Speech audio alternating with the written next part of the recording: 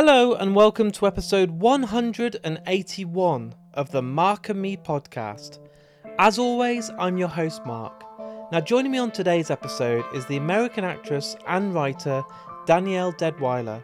We get to sit down and talk all about the amazing roles that she's been in, like the TV series Watchmen, the amazing film from last year and still one of the best films I've seen for a long time, The Harder They Fall, and her most recent film, the amazing horror The Devil to Pay, which is out now on all the streaming platforms and honestly is incredible. That interview is coming up in just a few moments' time, but as always I like to use the intro of every episode to touch base and talk about the previous episode. Only a few days ago I released episode 180. This was with Philadelphia Lloyd, and we got to talk all about Mamma Mia, The Iron Lady, and what it's like to direct some of the world's biggest actresses. An amazing interview, and as always, thanks so much to everyone that tuned in and the amazing feedback that I've been through. It was so good to have her on, and I can't wait to get her back on in the near future. But let's get back to today's episode. Danielle Deadwyler, an amazing actress, so full of energy, so full of life, and an amazing interview. So I think the best thing to do is to get straight to it. So here's me and Danielle talking all things film. So Danielle, thanks for joining me today on the Mark and Me podcast. Thank you for having me. My goodness. What I'd like to do today is for the listeners out there is to get an idea of what made you want to become an actor. So let's take it back to the start. Can you remember those early films you watched or what it was that influenced you that made you think that is what I want to do? Mark, I have no idea what those are. Oh my God. No, I will say this. I've been performing since I was 4 years old. My mother said she saw me dancing in front of the TV, like watching Soul Train or something. And so dance is my first medium, and she immediately put me into it. And that was a natural segue into theater, which was a segue into performance art and just navigating the whole spectrum of what it means to be someone who is creative. And I tried to get away from it, not thinking that that was something that I would literally do as a practice as an adult, because I thought I was like, oh, I'm going to go in the academic world and be a professor. But certain things didn't work out. I didn't get into this one program, and I thought it was the end of the world. And then I taught 2 years elementary school, 4th and 5th grade, and that was I remember doing something that gave me an insane energy. Oh yes, I must get back to that. And that was the segue back to doing theater professionally, living in that for several years. And then by that time, there was this swelling of film and television that was happening in Atlanta. And I lived in Vancouver for a short while, and that's where my son was born, and things started to proliferate after that, right? But doing theater and getting a few roles here and there. And that was the start of the film and TV career. But I know I loved watching The Wiz with Diana Ross. I mean, that was just like everything. It was dance. It had that theater feel.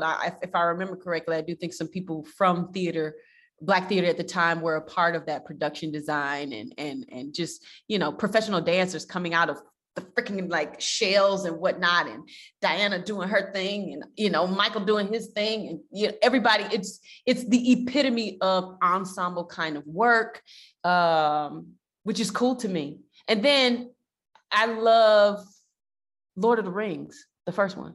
Incredible. Like I watched it when I first got the DVD. I watched it several times, specifically for Andy Serkis playing Gollum. It's something about physicality and vocal flexibility that he embodies, which is just fucking insane.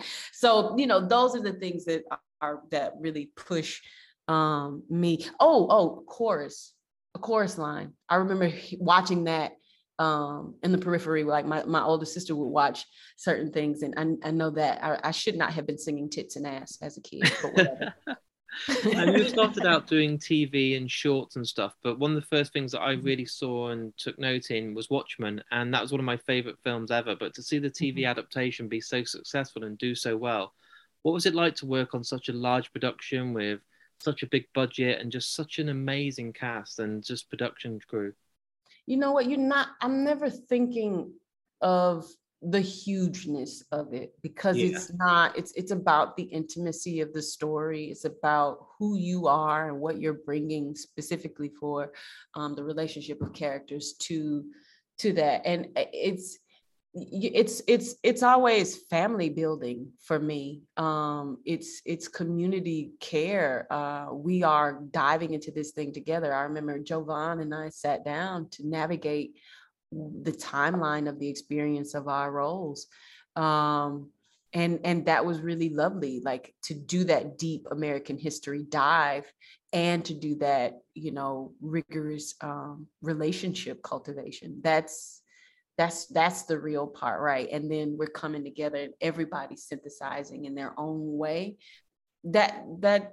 It takes away the enormity of it and shrinks it down to the true intimacy. And then when you're on set, there's that, intimacy, because they're caring for you and you're caring for your role and you're caring for each other, right? Like it's big, but it's very, very small at the same time. And you're obviously involved in The Harder They Fall, which I saw make most people's top 5 lists of last year for film. I think in 10, 20 years' time, we're going to look back at this film and it'll be like a cult classic. I think it's so underrated, even though everyone's... That's James Samuel. He said it was he said it was a classic. He said he was making a classic, and look at here. It's incredible. And it must be an amazing opportunity to be involved in that, and just the reception it got. I've not met anyone that doesn't like that film. It's literally the film that everyone talked about last year, and that must be amazing to be part of something like that. That's dope. You never know what you're doing, right? Like, that's not true. Sometimes you do. You don't want to predict, right? Because you can't. But I know what it was to make it. I know what it was to be in the trenches every day and to have a parallel energy of rigor and discipline and focus. Yeah. I know what it means to have built that camaraderie, riding those horses every day and shooting those guns and learning with the gang every day. And I know what it means everybody to come wanting to make something that is rich and something that is bringing a different history, a different understanding of history, one that was muted, right, to the fold. And it's always important to bring the margin to the center. And that's what this story does. And it does it in a really rich, entertaining way. And currently, obviously, at the moment, you're promoting your brand new film, The Devil to Pay. And boom, yeah. This film, I've been lucky enough to see it, and people are saying it compares to like Midsommar, which is one of the best horrors over the last 5 years, one of the cult classics, Wrong Turn and stuff. Now, this was quite different to your previous work. What was it like getting into the mindset of this kind of revenge, this horror, this thriller that really is trying to get under your skin and make you feel what you're going through in every scene that we see? Mm-hmm. Yeah, Ruckus and Lane came to me and told me that this is the story that they wanted to tell, and they wanted to snatch me off into the mountains for 4 weeks. It's a very isolating experience because just the way I practice and the way I move, it at the core, it's survival. Yeah. At the core, it's protection, a maternal protection. I know those things. I know what that means. I know what that means as a Black woman in America. I know what that means as a mother to a child. Obviously, Ezra is my real son and played Coy. And so that just ramping that up to the umpteenth notch and understanding that, wanting to communicate that danger, which is a real danger in our society, and just translating that to Appalachia. That's it's nerve-wracking, right? Because it's a different environmental dynamic. It's a concentrated terrorism on a family, but she is the ultimate fighter, right? Yeah. And the ultimate person who is underplayed, and that's fine. You can underplay, but you will get reckoned with. And because it was so different and it was probably much of a mental challenge for you, were you prepared like to do different ways about going about this part or taking on this role? Were you watching different films that you might have not seen before? Were you reading scripts of different stories of previous horror works, or were you just going in this and taking it like any other job, but adapting your persona to it? Every job is different, but I wasn't doing a cinematic comparative analysis. That's not the effort. It's too isolating in order to do that kind of a thing. No, I just dove in with what I knew. I mean, I'm a Georgia born human being. I travel to the mountains often. I do specifically do historical research on any character, on any environment, but I rolled with that mostly. And you said having your son on set, that must have been incredible. It's weird, first of all, because I make it a point to separate life, right? It's also weird because it's like he's not done anything yet. Ruckus and Lane were like, does Ezra want to do it? And he was like, no. And I want him to be a kid and I want him to have fun and I don't want him to like be caught up in, stuff that just happens with regard to film and TV. But then he came back and was like, they came back and they asked him to audition again or just to play again. And he said, okay, I'll do it. And he did it and he was having fun. And then he did it again and he was having fun. Let's do the scene again. It was a marvel to witness him like settle into it. I don't know if it was just me or if he truly appreciated, or found something in Coy different that he had in, only a couple of other auditions that he had done. But it was beautiful to watch him be so buoyant on camera and so full of who he, of the role. Cause he's much more chatty than Coy, especially to me, right? I'm his mom. So to see him sit in front of a red and be comfortable and to be full and to be, full of, have that energy on camera. It was like, man, you're fucking good. Cause I wouldn't have done that. Like, I know I was not that way at 8 and 9, but that's cool. That's progress. That's good for him. And has he has he now got this taste for it? And he's like, Mom, I want to go and be in the next Spider-Man. I want to do this. He is obsessed with Marvel. I tell you that. I don't know if he wants to act for real. He's done theater and he's performed like musically and whatnot, but I'm letting him play. He's just experimenting. He's a kid. I'm gonna let him be himself. It's an incredible proud mom moment though, to be on set and see your son and see him shine and do so well. You must be like, I want to walk over and give him a hug and say, that's incredible, but I also need to stay in character and know that I've got my next scene.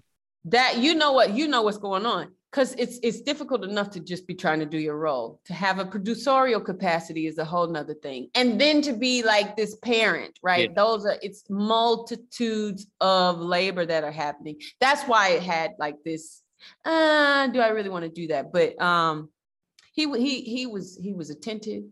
It doesn't hurt to be given things over and over again, to have the plethora of snacks, but he took it great in stride. And I it's something I cherish. I do. And a lot of people that listen to the podcast are up and coming actors or wanting to get into film school or just will love the opportunity to get out there and be seen. What advice do you give to the people that are listening today that want to be like you, become an actor, be in TV, be in film? What advice would you say that really they can hold close to them that will get them seen or at least try and make a name for themselves in an industry that is so difficult to break through in? Mm-hmm. I think it's important for them to figure out themselves.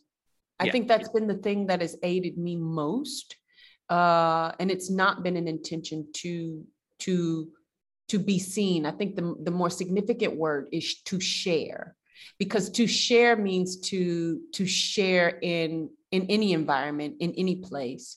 And when I came to that understanding, then the work became richer. It's important to constantly be learning, to know that you can learn and unlearn from all kinds of places, from community, from dialogue and conversation with strangers to those most intimate with us, to the rigor of academic books, to the rigor of novels and literature and poetry. And and experimental work and nature, and like it's really just to learn and share and be shared with the totality of human experience. I know that's like probably like, what the fuck are you talking about? But that's the truth of it. That's the truth of being, and that's what people should be. That's what I think people should be doing in any kind of like art form. And so that's the richest thing. And then all of the other stuff will come along later. And what's next for you? What's the future looking like? Have you already got some rock that you're not allowed to talk about, but you could give an exclusive? Or is there things happening that, you know? I don't know. I do performance art and visual art. And so I'm like developing stuff in that regard. I'm making some experimental films with my long-term crew. I'm just playing and taking time and being a mother. I think it's and being myself, navigating what it means to be myself in this time. We are still living in a fucking pandemic, right? Like it's still this super radical time to invent and to reinvent who we are. And I think I'm just there, and I'm not pushing. What does it mean to labor? I don't think we'll ever get that opportunity to take a step back. As much as the pandemic is awful and exactly. the is awful, I've never found a time where I've been able to reflect on my life, my actions, what I've done in the past, and what I want to do in the future. Right now, I feel like I've got more headspace than I've ever had. I can go on walks, I can go outside, but also all the little things that I took for granted, I realize just how important they are now and how big they are. So it is a real good time, isn't it, to kind of reevaluate everything. It's so crazy. It's fucked up that trauma has to shift us. Yeah. Right. And to take it back to like to Devil to Pay, Lemon is shifted because of a trauma, because of loss of like her literal love, because of the kidnapping of her child. And so, and then, you know, this may be too far of a reach. I mean, the pandemic has been a communal trauma for all of us, forcing us to reconsider what our lives are. There was a great resignation. There's a great racial reckoning. There is a ridiculous amount of climate issues that are happening. There is, you know, the gender labor dynamic is shifting. Like, what the fudge is all of this happening literally doing to us as individuals? And I think that we have to re-implement this on a regular basis. We are not here to just do. We're to be and to figure it out day to day. Beautiful. And to slow life down. And my final question for you today, I try and make the podcast as original as I can. So any guest that comes on the podcast gets to choose the outro piece of music that goes on. So after the interview's done, you can choose any song in the entire world that means the most to you. Now, when I put you on the spot, I understand it's hard because there's probably 50 songs, then they're down to 10. I know mine. You know yours. Okay, I do. It's I want to play "Oh Happy Day." Oh, beautiful. I want "Oh Happy Day" to play. Yeah. Beautiful choice. It's the specific. It's the Hawkins family, I think. But yes, "Oh Happy Day," that visceral gospel quality one. Yes, that. I'm already thinking of Lauryn Hill, the sister. No, don't play that one. Don't play that one. Play the original shit. Of course I won't. But I was just thinking of the scene again from Sister. Beautiful. Yeah, that's fun. I love it. I really appreciate you coming on the podcast. It's been a pleasure to meet you, and I can't wait for people to see The Devil to Pay. It's going to be an incredible experience for people, and I wish you all the best with your future. Thank you so much, Mark. It's been my pleasure too. For you as well. Thank you so much. So there it is. There's my interview with me and Danielle Deadwyler. An amazing, amazing person. So much life, so much energy, and so raw and so honest. And that's the best kind of guest that I can get on this podcast. So a massive thanks for Danielle for coming on the show and talking all about her brand new film, previous work, and as I said, The Devil to Pay is out right now and is incredible. It's one of those horrors that will stay with you for a while. It's brilliant, and the acting performances across everyone in the film are amazing, so please go and check it out. If you're new to Mark and Me, welcome aboard. There's over 180 episodes available for you to go right back now and check out, with interviews from all different people from all different walks of life. If If you're a long time listener, thanks for checking out this episode, and as always, anyone that listens, new or old, all I ask in return for these free episodes is to share it on your social media network. You can do this via Facebook, Twitter and Instagram, and all the links for Mark and Me are on the Mark and Me website, which is simply markandme.com. Every share, every tweet, every Facebook share, it really makes a massive difference and can bring a whole new audience to Mark and Me, and that is priceless. It means so much, and each and every week I see more and more listeners doing this, so thanks so much for taking it on board and doing this. I can't thank you enough. If you really want to support the podcast, I do also have a Patreon account. This is a way of funding the podcast and allowing me to go out there and record more episodes for you guys at home. No money is actually made into profit on this podcast. It all goes directly into the production of the podcast, travelling and doing more and more episodes.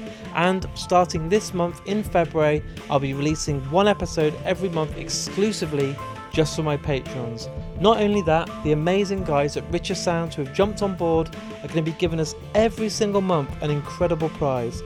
Not only that, the amazing guys at Last Exit to Nowhere have come along and given me some t-shirts to give away each and every week to my amazing patrons, and Vice Press, my favourite company out there for all those amazing movie posters, has come along and as always give me some variants, artist proof and really rare artwork. This is exclusive to my patrons and a way of saying thank you for supporting me. So please jump on the site, and for as little as £1 a month, honestly, you're getting at least 8 episodes every month, and now a bonus episode just for you guys at home. I want to say thanks for listening, and I'll be back in the next 24 hours with a brand new episode for you all. So until then, take care of yourself, and I'll speak to you all very soon.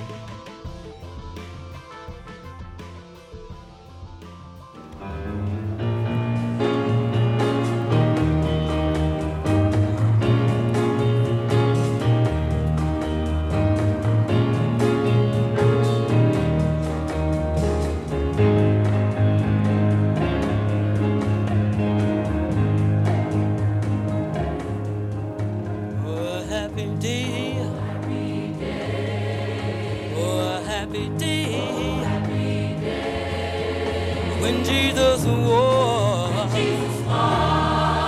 oh, when he was, when Jesus was, he washed my sins away. Oh, happy day, oh, happy day, oh, happy day, oh, happy day, oh, happy day, oh, happy day. When Jesus was, oh, when he was, when Jesus was, he washed my sins away. Lord, oh, it's a happy day.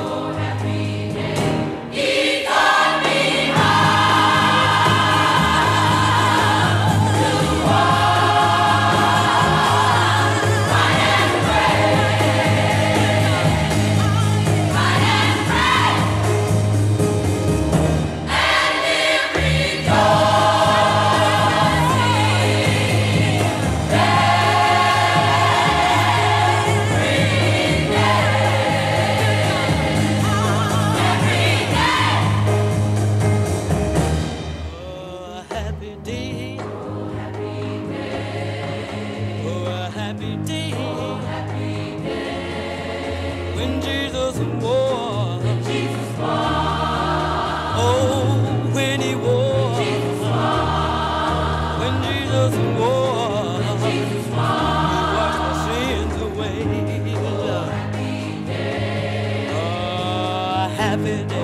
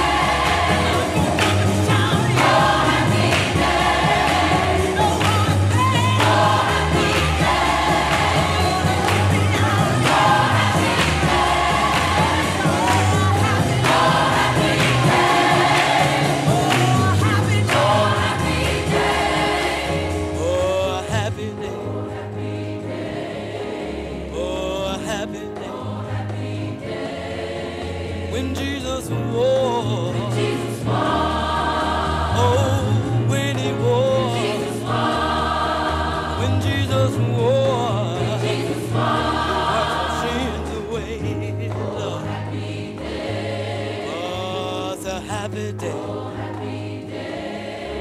Oh, Lord.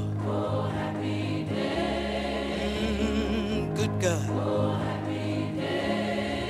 Oh, yeah. Lord.